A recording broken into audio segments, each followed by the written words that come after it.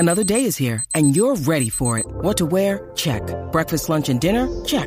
Planning for what's next and how to save for it? That's where Bank of America can help. For your financial to-dos, Bank of America has experts ready to help get you closer to your goals. Get started at one of our local financial centers or 24/7 in our mobile banking app. Find a location near you at bankofamerica.com/talktous. What would you like the power to do? Mobile banking requires downloading the app and is only available for select devices. Message and data rates may apply. Bank of America N.A., member FDIC.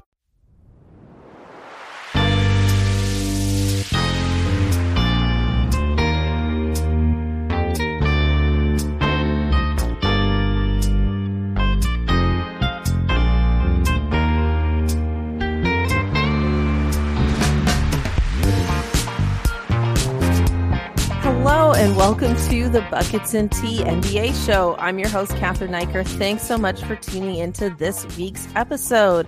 Today, joining me is an amazing special guest. He's a comedian. He hosts a bunch of amazing comedy shows for the Asian community. He's super wonderful. Give it up for Vong Shou. How you doing, buddy? I'm fabulous. Thank you so much for having me on.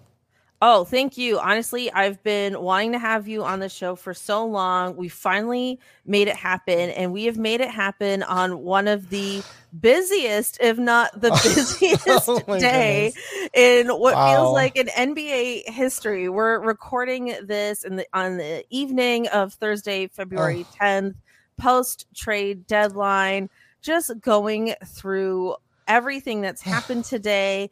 We're not going to have the chance to get into every single trade that happened because there was just too many. We won't be able to cover it all in this episode, but we'll cover all the major moves as well as the Raptors. So we're going to do NBA first and then Raptors.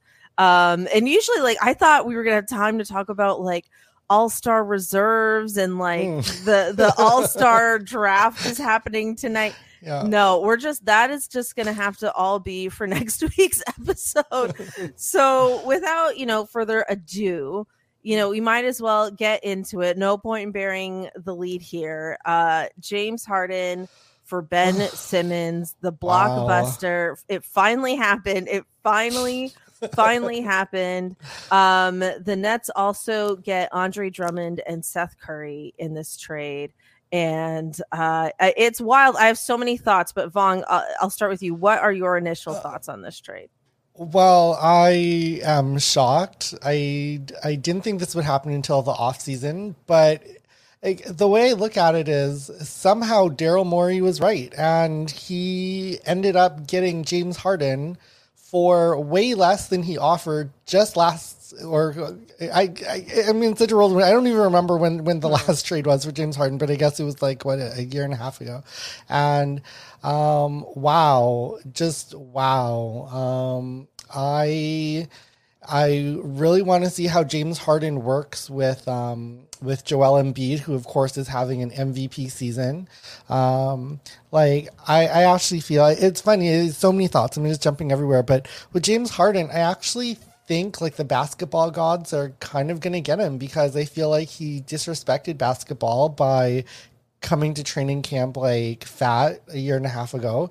And then he had the hamstring injury because of that, because he decided to just go out partying and get fat to force his trade. And then lo and behold, he gets injured right before their playoff run last year. And I guess he still has a hamstring. I don't know if it's really a hamstring or if it's, he also has a hand strain, which sounds a lot like hamstring. So I'm very confused. So I don't know if he's still injured or if he was just, quote unquote injured because he was trying to force his way out of Brooklyn. And, I don't know, that situation devolved so quickly. I thought it went from, Kyrie being a bit of a circus, to James Harden just wanting out, and within 2 weeks it just happened. I don't know, Catherine. I'm in total shock. Look, I'm with you. I did not actually think this deal was going to happen. I'm going to put a little I feel like every episode I have like a little conspiracy theory hat that I put on, and I'm going to put it on now off the top.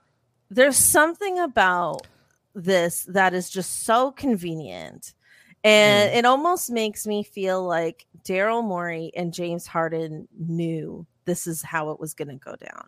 I don't know if that qualifies as some sort of tampering or what, but there's just something about it that is just too cute for me.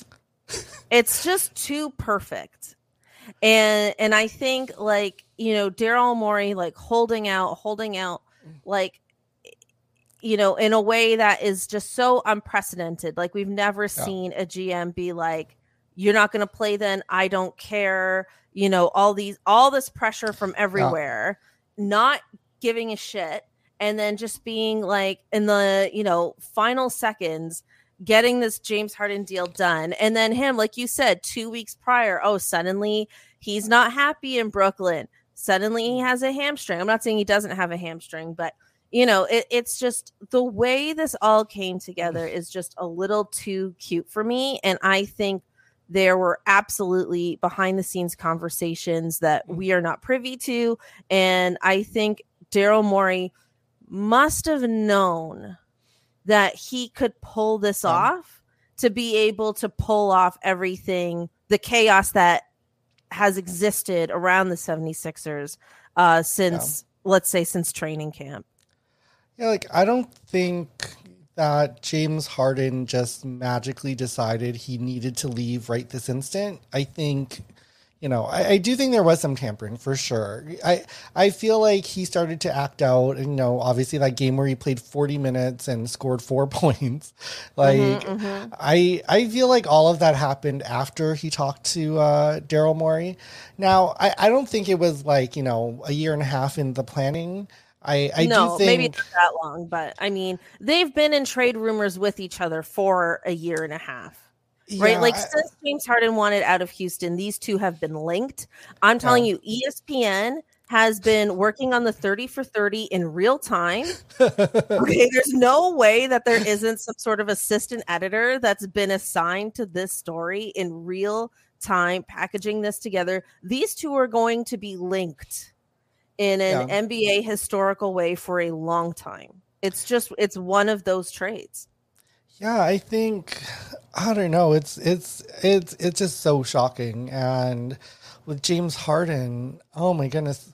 Honestly, in some ways, as much as I'm not a huge Harden fan, some ways I can't blame him. Like, I feel like with the whole Kyrie circus, like, it's just, you know, like, I don't know, man. Like, I might want to ask out of there too, but then to me, it makes Kevin Durant look real bad. Like, yo, KD, couldn't you have talked to Harden? Like, I don't think the GM could have done anything, or Steve Nash. This is like, KD has to like lock down his team and be like, yo, dude, you ain't doing this to me. You're absolutely right. And that's even more reason why there was a Daryl Morey pun in there, and I missed the opportunity, but that's even more so why I think that this has some deep rooted, I don't want to say conspiracy theory because I'm really not that kind of person, but like, there's more going on in this scenario. That's what I mean when I say like it's too cute. Like, I think, you know, sure, like James Harden wasn't happy. I wouldn't be happy with the Kyrie Irving situation either. But you don't just leave playing with Kevin Durant. Yeah. You know, and I just think like, there's just so much more under the surface of it all, as well as you were mentioning this big three, so-called big three, only played a total of 16 games together. It is the shortest big three in NBA history. I don't think it'll ever be beat. Like 16 games. And then you're like, oh, this isn't working? It's crazy. But, you know, they showed flashes in those 16 games. That was, you know, they looked super happy for like half of them. Like, and it just fell apart. It's like a couple that elopes in Vegas and then gets annulled. You're like, they seemed happy for the first week.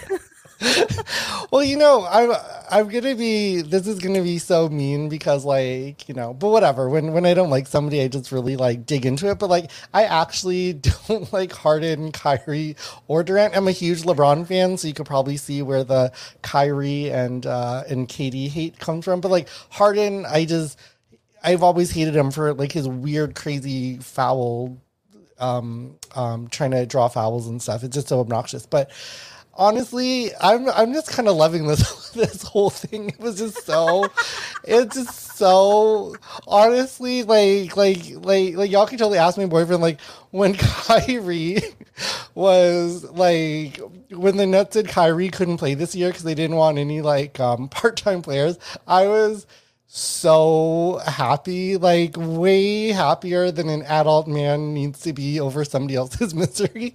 But I was just so happy because like what LeBron had to put up with Kyrie and then what KD, talking about karma. If anybody needs karma more than James Harden, it's KD for what he's done to basketball for the past 5 years. Wow. And, wow. He if Kyrie is his karma, then he got everything that he deserved. Like it's just what everybody that I want bad things to happen to has been happening because like this is totally outside of it, but the other person that I was like what I need some bad luck was like Kawhi because he left us and thank you for the championship. But, the following year when everybody basically said, Kawhi Leonard dragged a bunch of scrubs to a championship, but then, we ended up being just as good as his new team without him. I was feeling, so honestly, everything's going great. Unfortunately, obviously, I'm a LeBron fan, so the Lakers part isn't going great. But, the Raptors are going great, and at least if LeBron is having a bad year, everybody else I hate is also having a bad year. So, yeah. I know. People always say, "Well, clap." But there was a lot happening there. I feel like we got out a lot emotionally. Yeah, it felt borderline therapeutic. But that was great. That was great. I mean, there's so much I could say there about Kevin Durant, about LeBron James, about the Lakers. But we'll try and keep it on topic a little bit. But I do love a tangent, so definitely not bad at it. I think I love the idea of just that Kevin Durant deserves bad karma for all he's done to the NBA for the last 5 years. That's going to stay with me for a while. That is so great.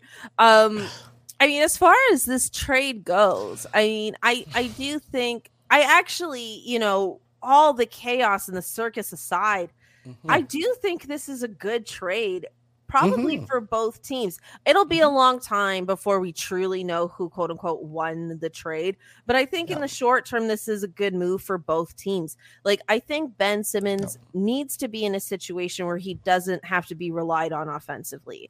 And if that team is healthy, then he will not have to be relied on offensively. He can probably, Seth Curry's there, so he'll run the point. But I think Ben Simmons should run the point, honestly, and defend. I don't think he should honestly play like Marc Gasol with the Raptors. Like, don't even look at the basket. Like, just like you could have your back to the basket every play, and it's fine. We'll work around it. Yeah, I think honestly, I actually like this better for Brooklyn than I do for Philadelphia. But I do think it could work out for both teams. But for Brooklyn, for sure, I'm a huge Ben Simmons fan. Obviously, maybe less so over the past year. But in general, I was really hyped about him coming in. I think he brings a lot to the table. Obviously, I haven't loved the fact that he was unwilling to shoot. But, having seen Russell Westbrook lately, I'm like, maybe it's better if people who can't shoot don't shoot. So maybe Ben Simmons was right all along. And I think this is honestly the perfect situation for Ben Simmons. Like, I always felt like either Brooklyn or Golden State, but Golden State, they already have Draymond Green. Here, they don't have anybody in his way. The only backup center is Andre Drummond, so he could basically play, point center for this team. And, because they haven't really been using centers all year anyway. And I think that's I think it's going to be unstoppable. Outside of Karma Kyrie ruining everything by not being able to play, this is why the Seth Curry addition to this trade is so significant, because he'll be able to help run the offense in Brooklyn when Kyrie isn't there. Although I do think, the other kernel to this is I think the Nets are banking on the state of New York lifting these restrictions as time goes on. Because, the way this pandemic has gone, it's like as the weather gets nicer, there's just less restrictions. That's how it's been on the East Coast. And so I think they're thinking that come playoff time, Kyrie is going to be able to play games in Brooklyn. But in the meantime, or as an insurance policy, if that's not the case, then at least they have a point guard of Seth Curry's caliber, which is better than nothing, helping them at least facilitate the offense a bit there. So I think that's a significant part of this trade.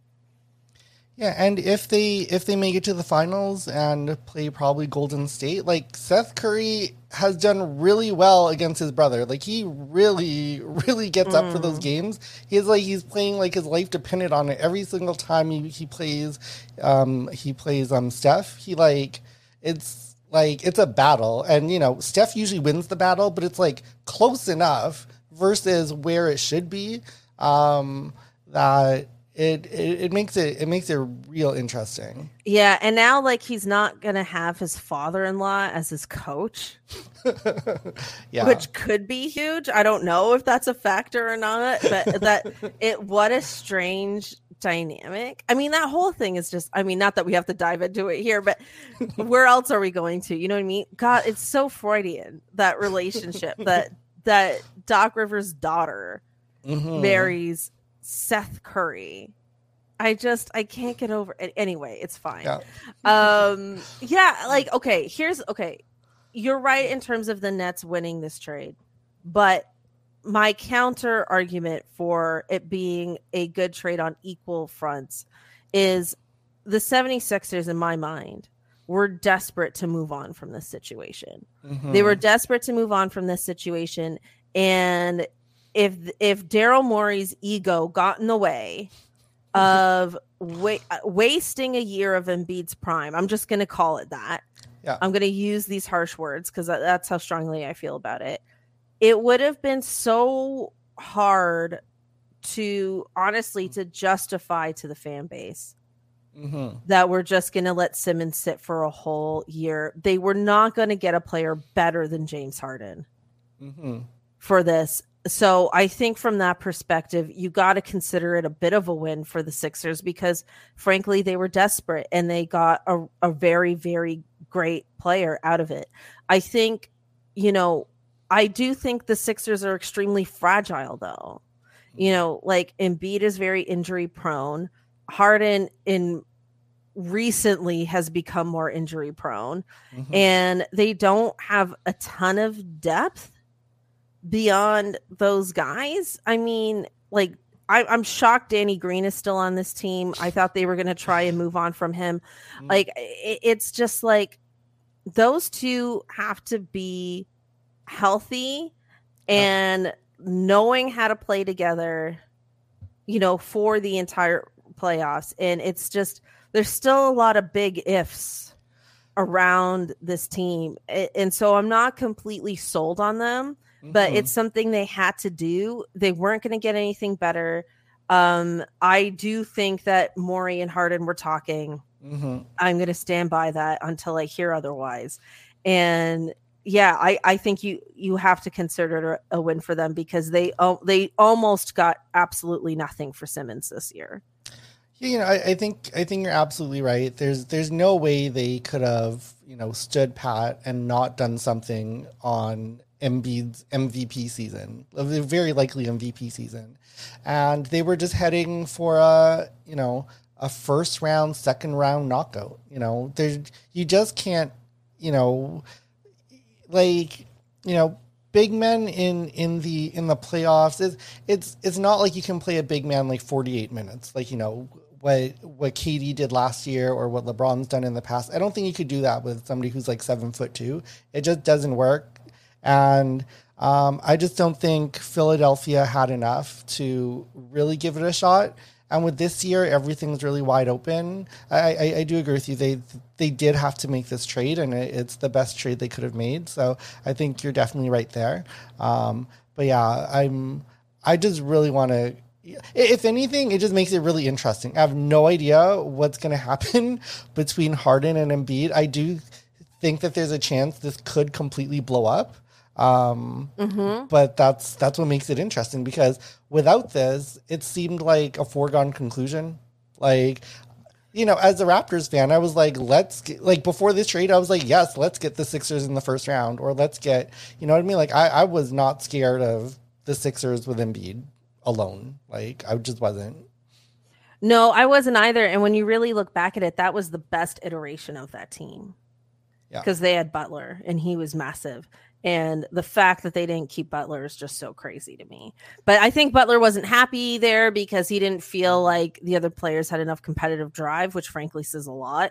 Like, I'd be looking at Butler being like, can you stay and just help them have that drive? Because we need you. But in any case, yeah, you mentioned earlier, we were talking about karma. Mm-hmm. I think there's bad karma on both sides all around. Mm-hmm. And I'm not emotionally attached to either of these teams, but when you really think about it, karma needs to bite both these teams. Look, honestly, I think I like Embiid individually. I do, but everything else about the Sixers rubs me the wrong way. Everything about the Nets rubs me the wrong way. If the Sixers win, I mean, I've said it before, it would be so bad for the league because they're proving that tanking works. And I don't believe in tanking to the degree that they did. And I would hate to see that rewarded. And, even everything with the Nets, like, I don't want to see that necessarily rewarded either. If they didn't face off in the playoffs, what a tragedy that would be, right? Like, I mean, I tweeted like these two got to face off in the semifinals. Like, it just has to happen. If it didn't happen, it would be the equivalent of like Dwight Howard's Orlando Magic making the finals against the Lakers instead of LeBron James and the Cavs. You know what I mean? Like, it would be on that level of disappointing if we don't see this matchup in the playoffs. I'm super curious to see Ben Simmons. I think he's highly overrated as a player. I think he's criminally overrated throughout the history of his playing career. Maybe I will be wrong. I do think he is in a better environment to thrive just based on the way he plays. But we'll see. These two teams match up again March 10th, and it is in Philadelphia. So mark your calendars. It's the last regular season meeting between the two teams. It's in Philly. Call the National Guard, book some people. You know what I mean? Book the overtime now. You have the dates, Philly. You can't mess this up. Get.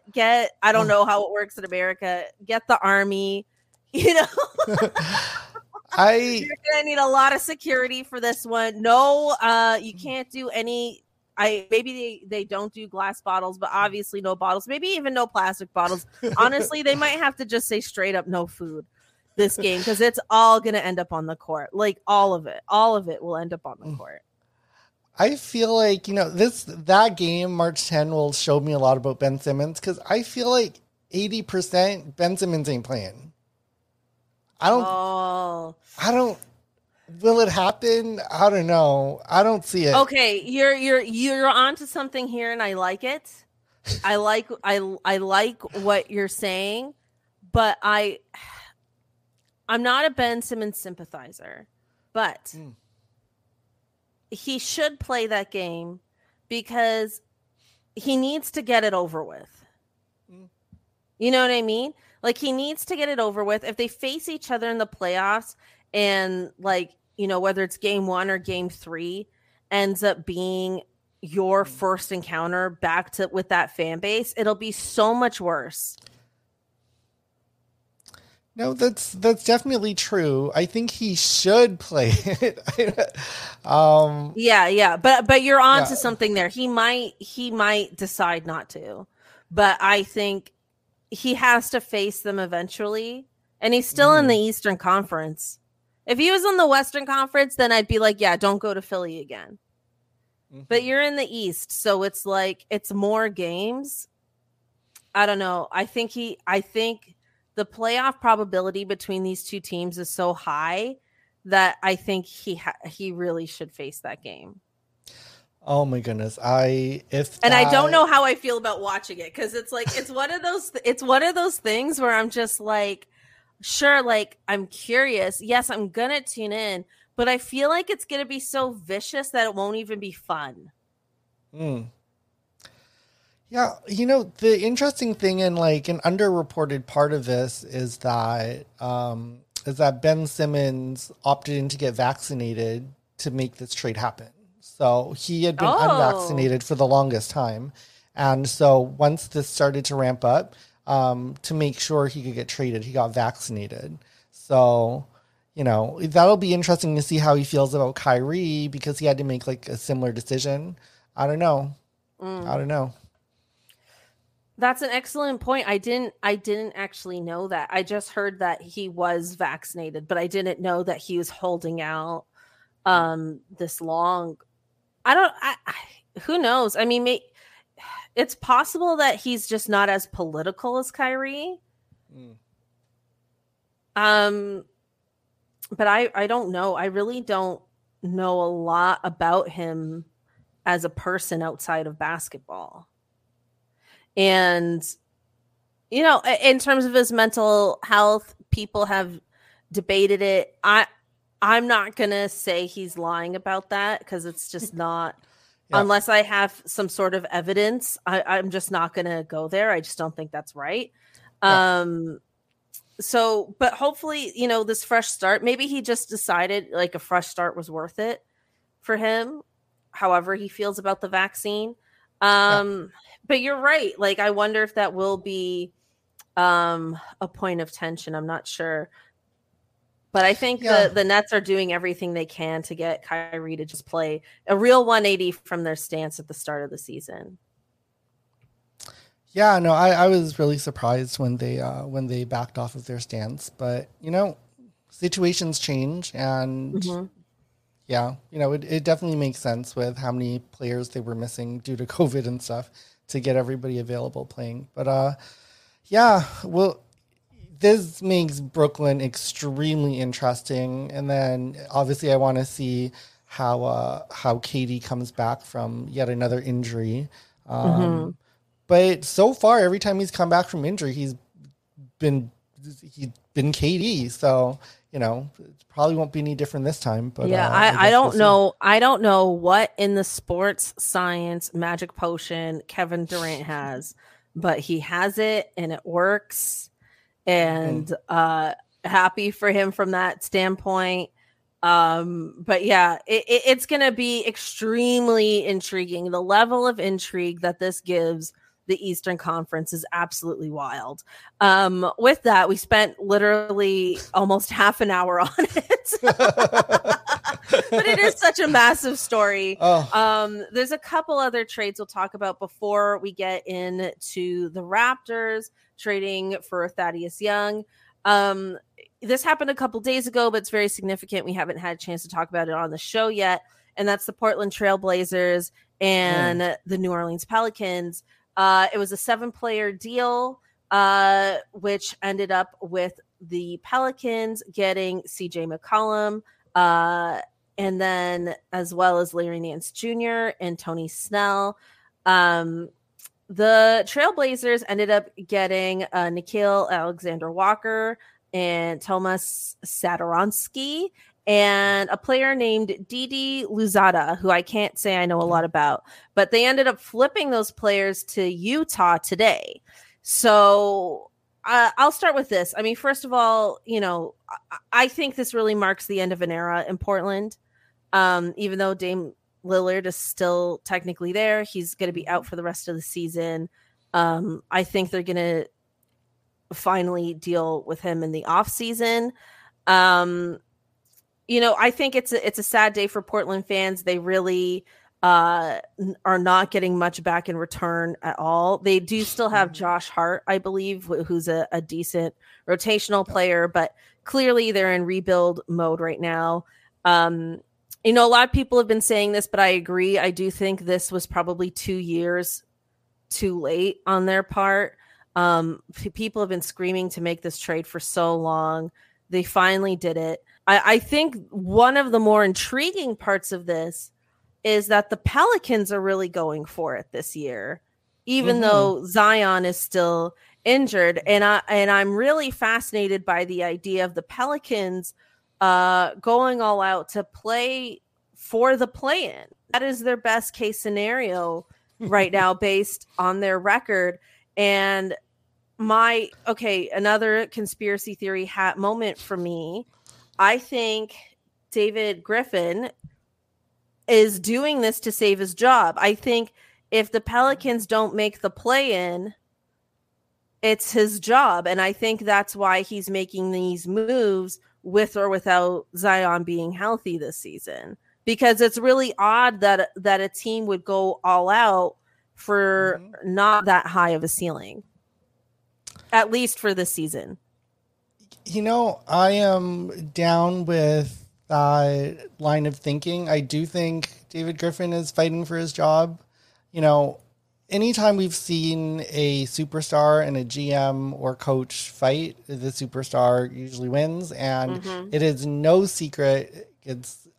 I can't even call it an open secret because it's not even a secret. It's just open that those two hate each other, and you can't have the GM and the superstar actively fighting, in open media, and the superstar's family getting in on it. It's just way too much drama for a city like New Orleans. Now with CJ McCollum going there, it's interesting because I think CJ completely proved he is not good enough to be the number 2. But, they have Zion when he comes back, and they have Brandon Ingram. Can he be a number 3? I think that is an interesting question. My worry, though, is with New Orleans, they've really sucked on defense since Zion's been there, and that includes Zion, which is strange because Zion was actually pretty good on defense in college. But they've been near the bottom of the league in defense for almost the entire time that Zion's been there. And I feel like the league has given the Pelicans every advantage to have a good past 3 years. They keep scheduling them on Christmas, keep scheduling them, first game of the year. There's a lot of ways where you could say that the play-in tournament and the bubble, the way it was designed, was completely 1,000%. made for Zion Williamson and the Pelicans. Literally, the league has wanted them to succeed. And they're still totally awful, even though they're being given every advantage. So I don't know. Obviously, I don't know what's happening with Zion. I don't know what's going on with this team. I don't know. But yeah, I feel like David Griffin sort of signed his death warrant when he hired Stan Van Gundy, of all people, and then quickly replaced him. And now, of all the names where I feel like coaching Zion Williamson is something that people would want to do, and the best you could get was Stan Van. I don't know. At that point, I think that's when Zion lost all faith in him, and probably rightfully so. And then, here we are. But yeah, I don't know. And on the Blazers side, I would feel better about it for them if they actually were rebuilding, but they're saying, quote unquote, saying that they're reloading, not rebuilding, because now they have enough cap space to, quote unquote, sign 2 max players in the offseason. And that's their plan, because they wiped out $70 million. And I was like, what 2 max players? Is Damian Lillard? Hey, maybe this is just their way of telling Damian Lillard, listen, you got to go recruit, and if you don't, then it's not our fault. We got the cap space. Because yeah, maybe. Yeah, because with Portland, the other unreported underreported thing too is like this summer, Damian Lillard, even though I think he's still got like 2 maybe 3 years left on his contract, he is eligible for a max extension of another 2 years that would take him into like his like 36-year-old age at like 50 something million, almost up to 60 million. And a lot of people were thinking that Portland does not want to pay him that like almost 60 million when he's 36. And he was basically saying this was reported back in December. He was basically saying like, no, I'm Damian Lillard. You need to give me that extension like now, even though I have 2 years left on my contract. So I don't know. One way or another, it's going to get solved this summer, because if they don't offer him that extension, then I feel like they have to trade him. Well, maybe they're giving him, maybe they clear that cap space just for Lillard. I mean, Nurkic is also an unrestricted free agent at the end of this year, which is interesting. I don't think he stays.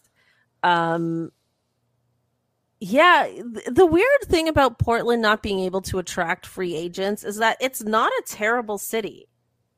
Mm-hmm. Right? Like it's a nice place. It's not like a shithole of a town. You know what I mean? It's not even like that particularly cold. You know, it's on the West Coast. Like, I don't know. Like, it's just, it feels weird to me that Portland wouldn't be able to attract a free agent, especially when they have a player like Lillard. I think, you know, once they got rid of Neil O'Shea after that whole controversy, I felt the writing was on the wall that they were going to have a rebuild, because usually once you have a new front office, they want it to be their people and this, that, and the other. So I wasn't entirely surprised, although I was kind of like, I guess, a little sad for Blazers fans that they didn't get a lot in return, because this could have been a better retooling situation than it is. But I mean, they're at least tanking for the rest of this season, which I think is smart. But I think they're going to have a very interesting offseason. Yeah, this Blazers team, I don't know. Like you said, they should be able to attract people. It's the headquarters of Nike. It's also it's a strangely diverse city. Most people don't know this, but it's like the second highest percentage of LGBTQ population in America, behind San Francisco, which I was not aware of until recently. So it's a nice city, and you know, any city with the gays, there's going to be lots of partying and stuff. So. Listen, gays do not go to a boring city, so that tells me all I need to know about Portland. It's got to have some type of nightlife. What we're really saying is they need a WNBA team. That's what we're really saying. But yeah, I hear you. I just all the more reason why it's like, why Portland haven't you been able to recruit anybody? Like, you think a lot of people would want to play with Damian Lillard no matter where he was. But, you know, it is what it is. It is the end, whether they accept it or not. It would be kind of tragic to roll out next year with Lillard and significantly, no disrespect, worse role players than what they had. That just doesn't make sense. So I think they're going to work on an off-season deal. I think Damian Lillard will be involved in those conversations. I think it'll be something that he wants that will hopefully suit both parties. But I do think that that's kind of where this is headed. Now, one thing I'm wondering about Portland, and specifically about Damian Lillard, is he was having like an atrociously awful year, shooting, scoring. This is his worst year probably since his rookie year. And what I'm trying to figure out is it because of the injury? You know, he is out for the season after having surgery and shutting down, or is he just, you know, he's on the wrong side of 30? And he's not the biggest player in the world. We have seen people sort of slow down. I'm not sure I would be building around Dame Lillard. I don't know if this was a 1-year blip or if this is the new, you know, Dame Lillard who, you know, I don't know. I mean, that's also part of it, right? I mean, that's another reason why I think Portland needs to move on. You're right in terms of like, it definitely doesn't help his trade value, and he does have such a large contract. Like, who is going to take him on? I don't know. I do think that somebody would take a gamble, depending. I don't know who. Like, it's not coming to mind, but I do think if they put it out there, okay, like this is happening, we're going to trade Damian Lillard. Someone will bite. Someone will still bite. I think his reputation's too great that he's earned it. Again, I don't know who, but it could be, the prime Damian Lillard years could be over for sure. Okay, let's move. Sorry, I think my computer froze for a second there. It's all good. Okay, let's move on. I got to talk about the Pacers Kings. Lord. This was also another oh my god deal that happened not today. I guess it happened yesterday. So the Indiana Pacers from the Sacramento Kings get Tyrese Halliburton and Buddy Hield and Tristan Thompson, and the Sacramento Kings get Domantas Sabonis, Jeremy Lamb, and Justin Holiday, and a 2027 second round pick. Now, a lot of people are having a hard time making sense of this trade. Why would you trade Tyrese Halliburton? I mean, it would be like the Raptors trading Scotty Barnes. I tried. We actually delayed the recording of this podcast. I tried to find a take that, this is why the Sacramento would do this. I did not find one. I was trying to understand this from their perspective. I absolutely don't. Tyrese Halliburton is only 21 years old. He has a lot of promise.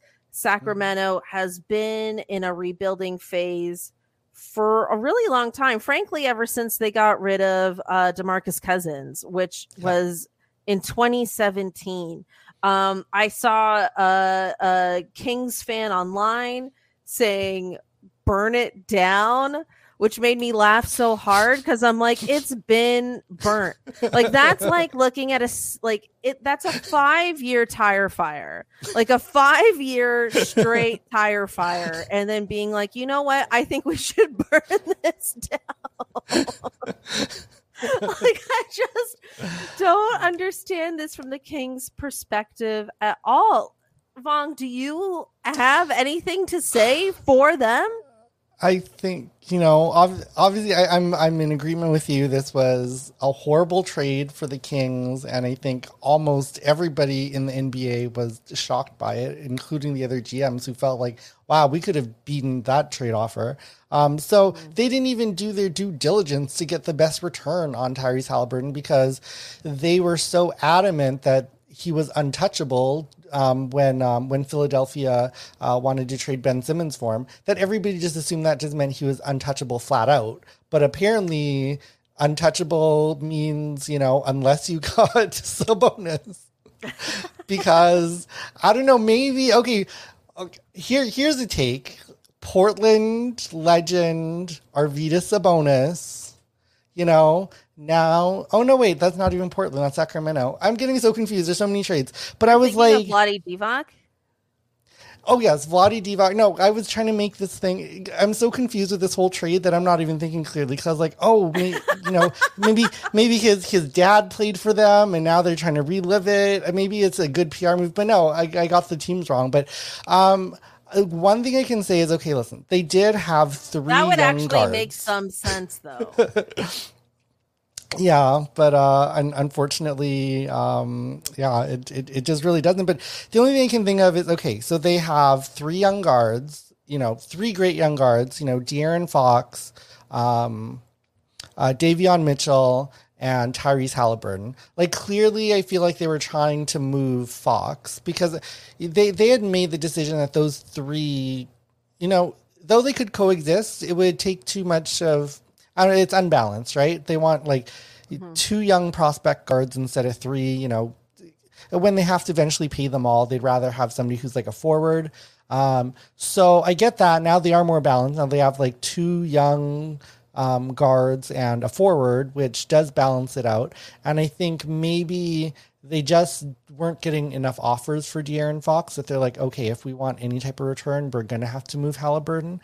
But even if that's your decision, do your due diligence. You could have gone more than Sabonis if you wanted a forward. And I actually think that Sabonis is pretty good, 2-time All-Star, whatever. But like Tyrese Halliburton, it's like what you're saying with the Raptors and Scotty Barnes. It's like it would have to be something astronomical. And Sabonis, I like him. I was hoping that the Raptors would trade for him. But wow, Halliburton. Yeah, I mean, Oof. look, Sabonis is a good player, but he isn't. How can I put this? We know that he isn't a franchise player. And with Halliburton, there is still potential that he could be a franchise player.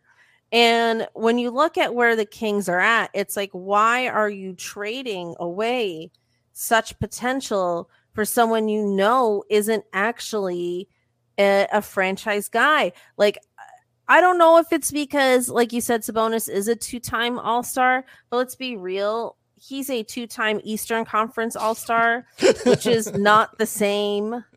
I don't know. I really don't think that whoever is running the Kings actually truly knows basketball. These are not basketball moves. Like, this is not even with all the draft picks, it's like year after year, it's a guard. Like, why are you constantly drafting guards? Like, it's just, these are not basketball moves.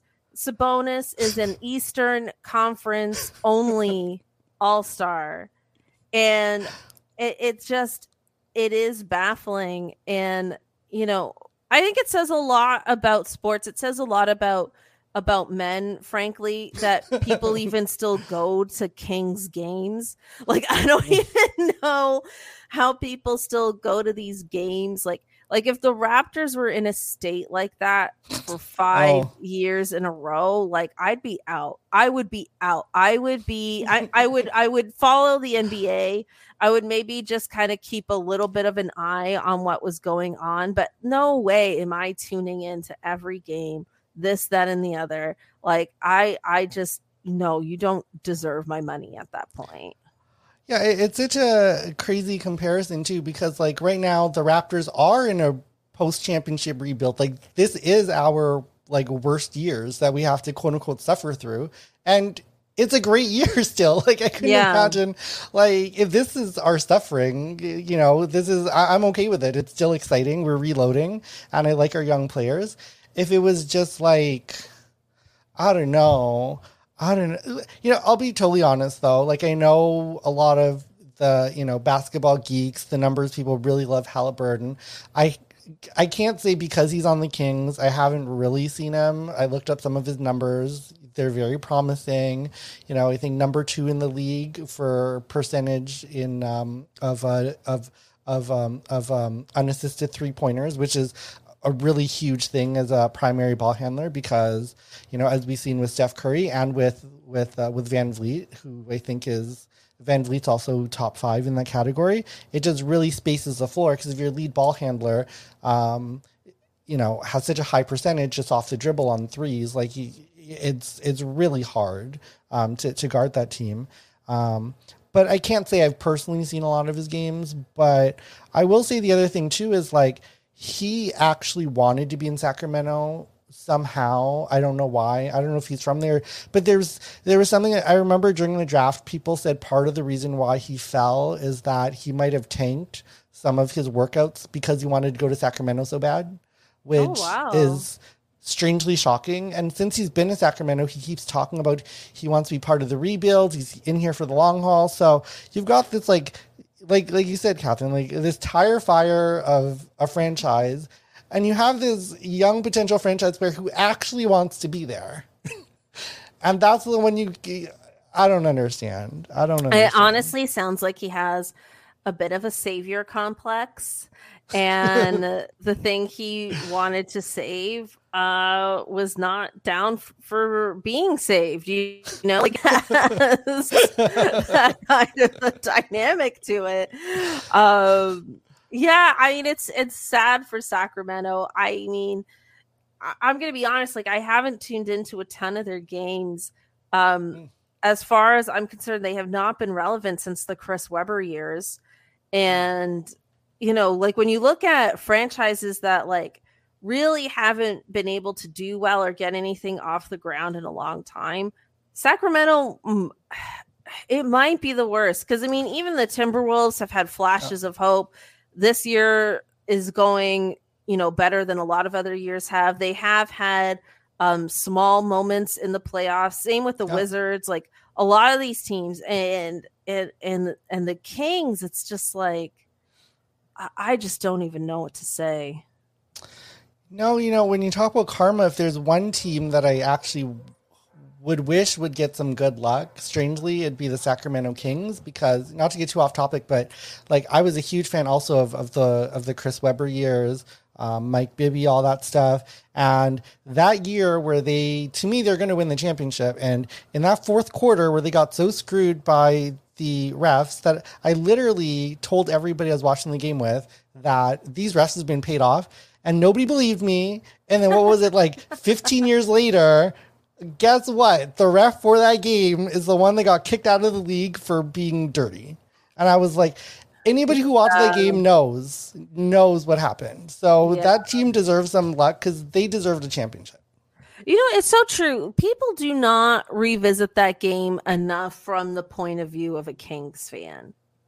Because I bet Kings fans have had to defend the shit out of that playoff series and out of that team for so long, and then they haven't had anything else. That's got to be hard. I think the Lakers had something like 17 free throws in one quarter because they were down by double digits. And I don't want to revisit the whole thing, but I think it was just so sad. And then Chris Webber was denied like the Hall of Fame in like his first 4 attempts or some shit, where he should have been a first ballot. The whole thing's ridiculous. Please, King, stop doing this to yourself. I don't know. Y'all deserve some good luck, but you aren't getting it. And this one's self-inflicted. So when you already have bad luck and then you're self-inflicting more, it's not going to work out for you. Yeah, well, that's very well said. That is very well said. And maybe one day someone will work there. Someone will have a savior complex who wants a front office job that has actually watched basketball for the last 20 years and knows what they're doing. Yeah. Okay, there's one last thing that I feel like we got to mention before we get into the Raptors. The Washington Wizards, they've got Porzingis. They've lost Harrell. He goes to the Hornets. Bradley Beal has had season-ending surgery, and he is actually a free agent at the end of this year, but he has a player option, and so that changes that dynamic. It does look like they are tanking for the remainder of this year, but what is going on with this team? I have no idea. They must be really, really confident that Bradley Beal isn't going to sign somewhere else this summer, or that he's guaranteed. Because I don't know how you don't move off of Bradley Beal without a guarantee. Because just imagine if Bradley Beal walks. Like, wow. I don't understand. Unless they just think, Supermax, that is a lot of money. Bradley Beal's not one of those, like, he's great. He's a superstar, but he's not like, a KD LeBron where you're never going to regret the super duper max, So maybe they just feel like it's so much money he's never going to walk away. But, Porzingis, Beal, okay. And you know what? I will give them credit. They got off of that John Wall contract by somehow, they really turned that into assets. First they got off the John Wall contract, and then they got off the Westbrook contract. Mm-hmm. And instead of having to give up a whole bunch of stuff, they fleeced the Lakers into giving them stuff for taking. So I feel like they're not totally incompetent. And Montrezl Harrell, apparently he's having more issues in the locker room for a third straight team. So I don't think that's like a huge loss. Yeah, he's been unplayable in the playoffs for his last 2 teams as well. So I think, getting any value from him is not bad at all. I don't know. And I actually like Porzingis. He's another person that I was hoping that that the Raptors would go after. So I don't hate it. The only thing I hate for them is, you're doing all this stuff. You better be sure Bradley Beal is opting in or re-signing. Yeah, I mean, I guess like I'm so confused because I'm like, why do you want Bradley Beal to opt in and sign this deal? Right? Like you've tried to build a real team around this guy for a long time. And it hasn't worked out. X, Y, and Z, many reasons why it hasn't worked out. I wouldn't say it's any one person's fault. But as great as Bradley Beal is, I just don't think you're going to build a team around him. Like they've had a lot of opportunities. They've had a lot of assets to move around. I just think like I'm just not convinced. Like to me, this situation is similar to the Portland Trail Blazers situation, but not nearly as tragic because at least the Blazers had some playoff success.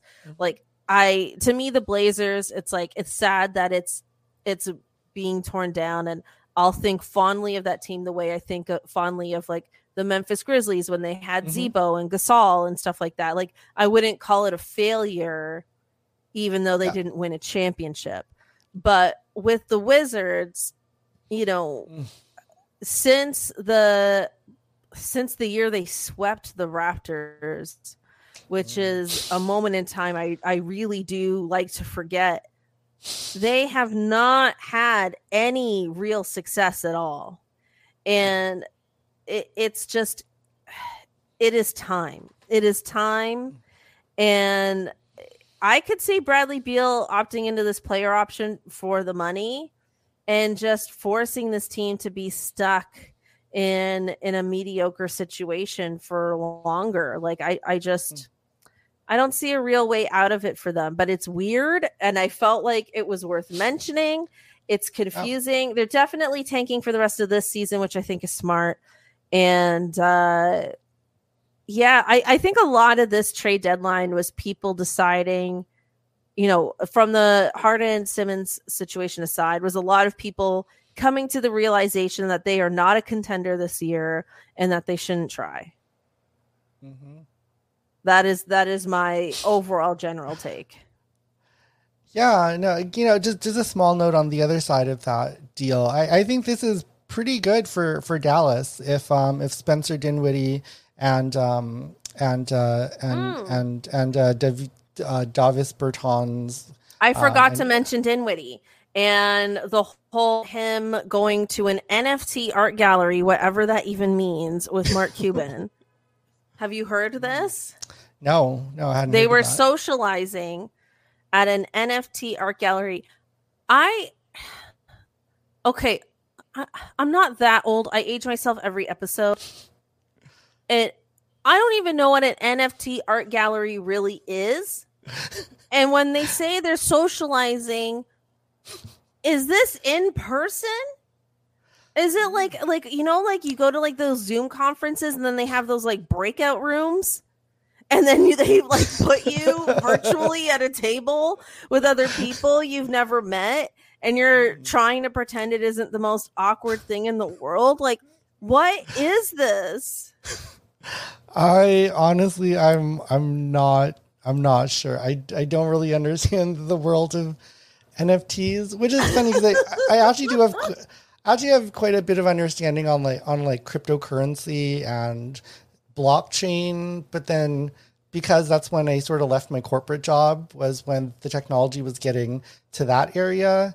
But then NFTs sort of started after that, and it was using the same technology, but I was no longer being paid to keep up to date on it. So I don't totally understand what the hype is outside of creating like artificial scarcity in a digital world where scarcity usually doesn't exist because it's digital. But outside of that, I think it's just crazy people throwing money at things that don't exist. Like, I don't know, y'all. Yeah. I don't know. Yeah. Like anyway, it's just, so some of the values these things are going for, it's just, insanity. I do think this is a good move for Dallas. They've been wanting to move off of Porzingis for a long time. I'm not high on him like you are. I would not want to see him on the Raptors at all. I mean, for personal reasons, but even just basketball reasons, like I don't want to bet on that guy. You know what I mean? Like I love betting on Fred. I'm not betting on Porzingis. I'm not rolling the dice with that guy. Yeah. Like I'm just not. Dinwiddie is I think will be good for Dallas. I do think that move makes them better. I just like, are there photos? Could photos even exist? Is it a screenshot? Like, I just don't even know if this is an in-person or virtual event. And I don't know to the degree that they could even socialize at this event. I want to know more about the event. NFT gallery. I'm so obsessed with it. But yeah, I completely forgot to mention that. So thank you, Vaughn, for bringing it up. Yeah, definitely. And I'll look up this NFT gallery thing. That sounds wild.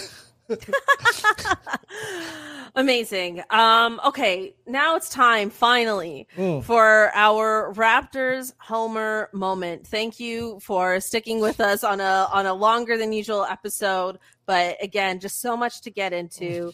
So we've got Thaddeus Young for Goran Dragic plus a pick.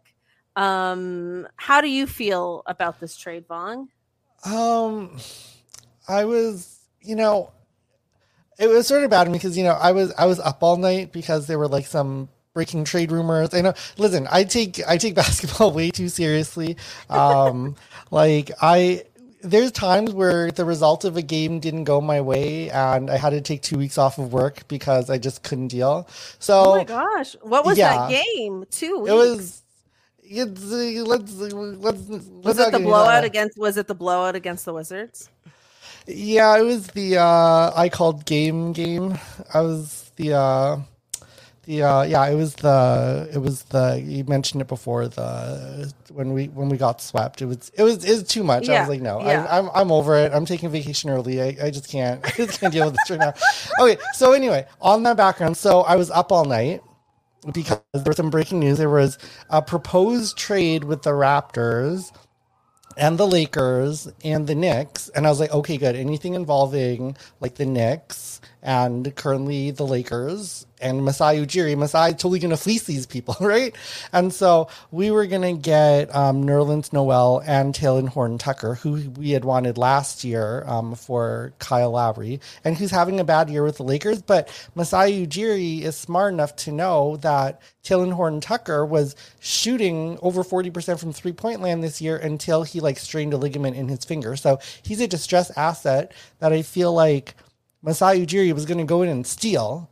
And Nerlens Noel also solves our big man problem and is still fairly young. So with that in the back of my mind, when I saw that fell through and instead we got Thaddeus Young, who I remember liking as a 76er 8 years ago and haven't heard from since, I was like, what is going on? Thaddeus Young was in buyout rumors last week. I was like, so we traded a first rounder to get somebody who is probably going to get bought out. I was like, oh my goodness, and it's not that bad because we more swapped picks than just gave up a pick, because we are getting a second rounder from Detroit, and that's likely to be the first or second pick in the second round. So basically what we did was we moved down 15 spots or whatever, or 10 spots. So it's not the end of the world, but I don't totally get it. I know we needed a big because Khem Birch has been injured all year, and Nick Nurse, and I know you love Nick Nurse. I like Nick Nurse too. Maybe not in the same way, but Nick Nurse, but he's been playing our guys 40 minutes. We have 3 of the top 5 most minutes played people in the entire league, and I get it. Let's get another big, throw him out there, at least reduce some minutes. But I ain't giving up a first rounder to do that. I honestly do not understand this at all. Just like Goran Dragic's stupid contract run out and use the cap space. I don't really understand. Yeah, I think I completely hear you on all your points. I'm trying to justify it in my mind, and I think what they're going for here, and like you said, yeah, like throw him out there, let's reduce some minutes. We need another big, except he's also 6'9", like everybody else. I think what this is for is actually to have hopefully a veteran presence, a mentorship like presence for Precious Achiuwa. That is what I think this is about. I could be wrong, but that's what I think this is about. I think we have such a short rotation right now. I mean, it's 6-7 players at best. We really need an 8-man rotation to be able to really thrive in a playoff series. And right now we're the 6th seed. So I think they're looking at that being like, we're going to need more than a 6-man rotation. And when the game is on the line and it's a playoffs, do we want Precious Achiuwa out there? I don't think we do. I think the whole Lowry thing was never about Dragic. It was always about Precious. I think they still believe in him. I think he is taking maybe a little longer to develop than they had hoped. I'm not entirely sure what they felt his timeline was. I still like Achiuwa, but he is extremely inconsistent. And I think they're like, if we're going to be in a playoff series, we're going to need somebody at that spot that's more reliable. And I think that's what Thaddeus Young is going to give us, again, at least in the short term. And, you talk about the picks. It's good that it's Detroit's second rounder, but at the same time, it's like so many teams have now decided they're going to bottom out this year that we actually don't know if it will be the first pick in the second round or not either. That's the other risky thing about this. Like, the Wizards have decided to bottom out. The Pacers are deciding to bottom out. So we don't really know where that pick is going to end up. So it is risky, but I think this is them doubling down on their investment in Achiuwa and giving us somebody in that 5 spot that's a little more consistent than Achiuwa or even Boucher. But I think the fact that we've been able to improve our bench without giving up Boucher is good. I will give it that. Yeah, I think, I was hoping we could package Dragic with something that we didn't need, like Malachi Flynn or something, to get an asset back. I really didn't want to give up, a first rounder or Boucher or whatever, because I just feel like we're just growing. We're not on a timeline where we need to be giving up assets, especially because Masai Ujiri is such a good drafter that, a mid to late first rounder in other people's hands might be nothing, but in Masai Ujiri's hands could be Pascal Siakam, could be, you never know what we're going to get. So that is kind of depressing. Thaddeus Young, 33 years old, his, 6 points a game, he's gone down in half since last year. He might have just tipped over that, NBA age where you're now useless. Who knows? But the thing that makes me not so sad is I doubted Masai Ujiri earlier this year. And when on draft night, when he picked Scotty Barnes, it was one of those things. I didn't take 2 weeks off, but I certainly took 5 days off. I was despondent. I wouldn't leave the bed. My boyfriend had to go get me some ice cream. And, clearly I was wrong, and I was happy to be wrong. So I'm kind of questioning it a little bit, but I'm also like, you know what? It's Masai Ujiri. Outside of Bruno Caboclo, he hasn't really done anything wrong. So maybe, the other thing too that got me sad was this included Drew Eubanks or somebody. And I was like, I never heard of him, but maybe he's this great prospect. Yeah. I was like, well, there you go. So it's not even that. So it was a first rounder for Thaddeus Young. I don't understand. I don't understand. I think because we're in the 6th seed currently, I think they're looking at this rebuild situation and saying we are ahead of schedule. Yeah. But there's only so much we can do this year. And I think that's a part of it. I am surprised that we didn't end up trading Malachi Flynn. I will say I really thought for sure Malachi was going to get traded. But he's going to be sitting on our bench for the rest of the season, and his dad's going to be bitching about it. And it'll end up on Reddit somewhere. I don't know. Yeah, it is confusing. But I think, I kept my expectations low for this team this year because it's a rebuild year, because we have Scotty Barnes and we're really rebuilding around a rookie. So I was like, okay, let's see what happens. I'm going to stand by the fact that I do think that this is about having some other mentorship for Achiuwa, maybe even for Barnes. I think it makes him the oldest player on the team. So it's like we're still a really young team. I think too, like the whole Khem Birch thing, like he's just been so in and out of the lineup that he's just another person in that spot that you can't fully rely on. So I think it was just, I don't know, when you have a player like Dragic and you're like, we got to do something, he isn't playing for us, you just don't have the same kind of leverage. Yeah. Right. And I think, we just weren't able to get as much as we maybe would have liked because we're not negotiating from a point of real leverage when it comes to Dragic because of the situation being what it is. So I do still trust in Masai. Even if this ends up being a bad move, it's not significant enough for me to stress about it too much. But yeah, it will be interesting to see how he fits in. Hopefully he can contribute really well. I mean, if he gets us over 10 points a game, I think that's pretty solid. I like before I wasn't being facetious at all. I actually was a fan of Thaddeus Young when he was on the 76ers. I just literally had never heard from him. But if I remember, like he was actually a good player 8 years ago. And I know that sounds really mean to say, but like I actually did like him 8 years ago. So maybe he has something left. I don't really know. I don't watch the Spurs because they're the world's most boring team. So he's just been in like this weird vacuum where he didn't exist for me for the past few years. But maybe, I don't know, maybe he's got something left that I'm not seeing. Yeah, I mean, that's what I'm hoping too. I think that's what we're all hoping for.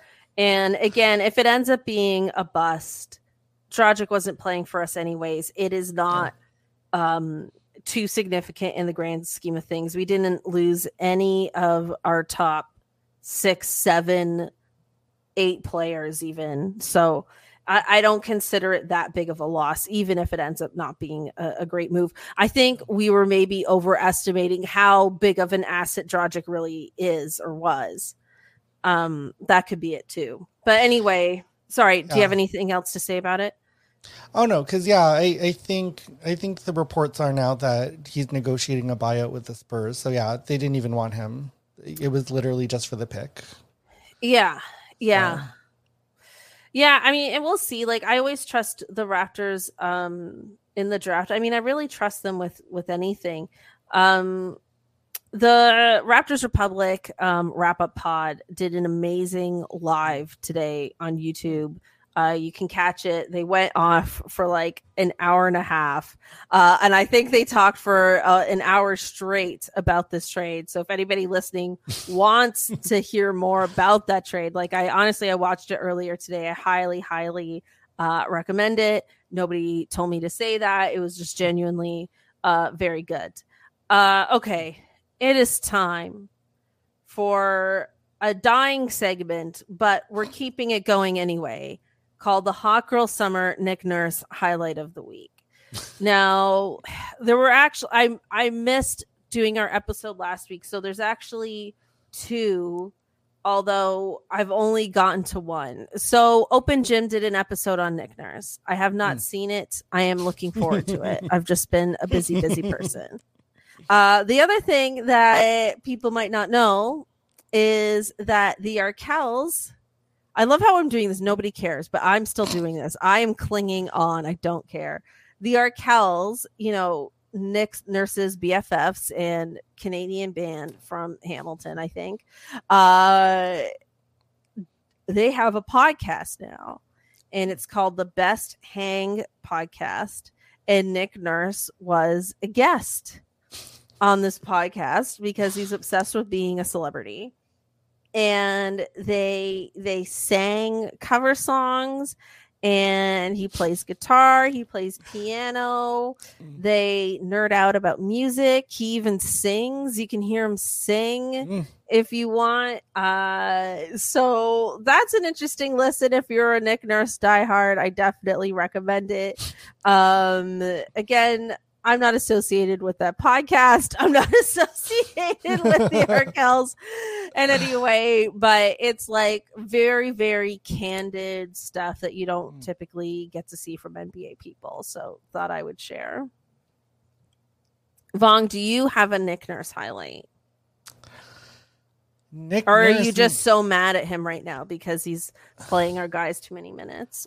I am a little bit mad at him for playing our guys too many minutes because I just feel like, I get it. We're trying to win. Last night when it's like clearly a blowout and it's a back-to-back situation, it was especially like, okay, Nick. I just feel like with a coach, if your only way to win is to like drive your guys into the ground in the regular season, like it's just, that's like, I'm one of the most anti like Tom Thibodeau people like ever because he just ruins young players' careers. Yeah. And I don't need our own version of Tom Thibodeau. Like if you're a good enough coach, you should be able to win without having 3 of the top 5 most minutes players in the entire league. Like, are you kidding me? Yeah. Like, come on. Or our front office should be doing more to bring in people that can help alleviate those minutes. I mean, I'm torn on the subject because on one hand, I completely agree with you. It is too many minutes and it's not sustainable. Let's just be real. It is not long-term sustainable. On the flip side, there is this part of me that appreciates him holding the bar high and keeping it there. And looking down at the bench and being like, if you are not at this level, you're not getting minutes. And I don't know, like I just think it's like it's not an easy spot to be in. And I see it from both sides. Like, I don't know how long we'll keep going like this. I mean, now that we're in the 6th seed, it's just like, okay, we're there. We're not even in the play-in right now. Like, I don't see an end to it, but that isn't good either. So I'm with you. I'm weary. I'm not a full defender of it, but I understand it. And, hopefully our guys are just young enough that they can handle it right now. They're not complaining about the minutes. I feel like if Fred felt like he needed a night off, he could say so, and we would give it to him. Like, I don't think we would deny them that. So, I don't know. Yeah, my worry for these types of teams and these types of coaches is generally what happens is they're the type of teams that overachieve in the regular season and then underachieve in the playoffs because they're basically playing playoff mode for the entire year, And I feel like as you develop, you have to have like that playoff mode. Like you can't just play in it all the time. You have to be able to flip it on and off a little bit when it matters. And if you're always in that mode the whole time, I do think it hurts development. And I would like to see more development because I feel like some of the people, I get it. Like, some of our bench hasn't been playing up to their potential. And this strategy did work with Chris Boucher. He was benched earlier, and then it sort of snapped him back into reality, and now he's back playing good. So, yeah, I get what you're saying about holding those high standards because it is forcing people to, play better to get on the court. But, yeah, I just don't want to see what happened to the Chicago Bulls happen to us. I don't want to be Thibodeau'd. Right. No, I'm with you. I don't want to see that either. And hopefully we're not. I'm hoping this is temporary. But yeah, we have the same hopes and dreams here, Vong. Vong, that's been our episode. Thank you so much for joining me on this crazy, wild day where I had to postpone the recording just so I could read enough articles to form my opinions because there was so much news. Tell us what you're up to and where people can find you on the internets. So my social medias are all at Vong Show. That's like Gong Show, but with a V. And upcoming in April, I have a comedy special coming out on Out TV.